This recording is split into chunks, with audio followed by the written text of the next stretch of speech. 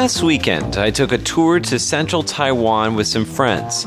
And much to our surprise, we made this pit stop along the way at this huge Taoist temple that was only partially completed. Now, the basic structure was in place, and there were statues of gods inside, and it was full of people. But what was unusual about the temple was that it had been under construction for almost a decade, and it still wasn't done. I'm Andrew Ryan, and in today's Ear to the Ground, I bring you to an unfinished temple. 贴紧台湾的羊耳朵 An ear to the ground. I love Taiwanese tours.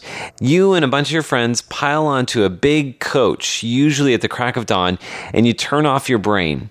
You don't have to choose where you're going to go to or worry about the schedule. There's always good food, and you're bound to end up somewhere completely unexpected. And that's exactly what happened last weekend. But before we got there, we had the obligatory self-introductions. Now, every coach in Taiwan comes equipped with a microphone, which is most often used for karaoke. And of course, being the only white guy on the bus, I was asked to say a few words about myself in Chinese. 大家好，我叫安祖，然后我是美国马州出生的，然后在台湾16年。 And then again in English. Hi everyone, my name is Andrew, and I'm from Massachusetts in the United States. I work for Radio Taiwan International. I've been in Taiwan for 16 years. And by the time we got that out of the way, we were ready to make our first stop. Now, sure, it's a little strange to pull up in this huge parking lot and see a statue of Guan Yin, the goddess of mercy, with a red cloth tied around her head so that she can't see. I thought that was a little unusual, but apparently it's because the temple isn't finished, so they haven't consecrated the statues yet. Nearby, there's a pile of rubble and some rusty girders, and in back, a huge deserted building surrounded by scaffolding. But when we walk inside the main hall, we discover that it's full of people. Temple workers pass out incense to visitors and guide them from station to station. People line up in front of an old woman who's swirling incense sticks and saying prayers over them.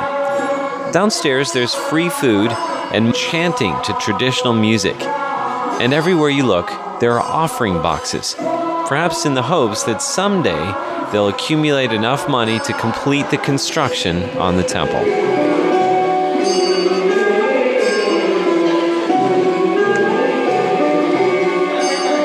As we leave the temple and board our bus, I'm still puzzling why after a decade's gone by, they still haven't completed the temple, especially when business is so good.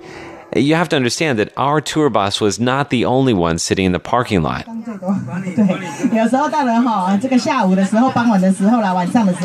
As we get on our way, someone I've never seen before picks up the microphone and starts speaking. It's a woman selling seaweed snacks and facial creams. That's also part of the Taiwanese tour experience. It's always amusing to see what they sell, and sometimes it's even worth buying. But as she's making the hard sell, she's rubbing cream on all of us, it suddenly occurs to me why the temple hasn't been completed. Ask any seasoned salesperson, and they'll tell you that if they finished building the temple, there'd be a pretty serious drop-off in donations. But perhaps we should wait another 10 years to be sure. We'll go back for another visit, and maybe we'll discover that the original buildings are done, and that there's a whole new array of unfinished buildings waiting for the tour buses to arrive. With an ear to the ground, I'm Andrew Ryan.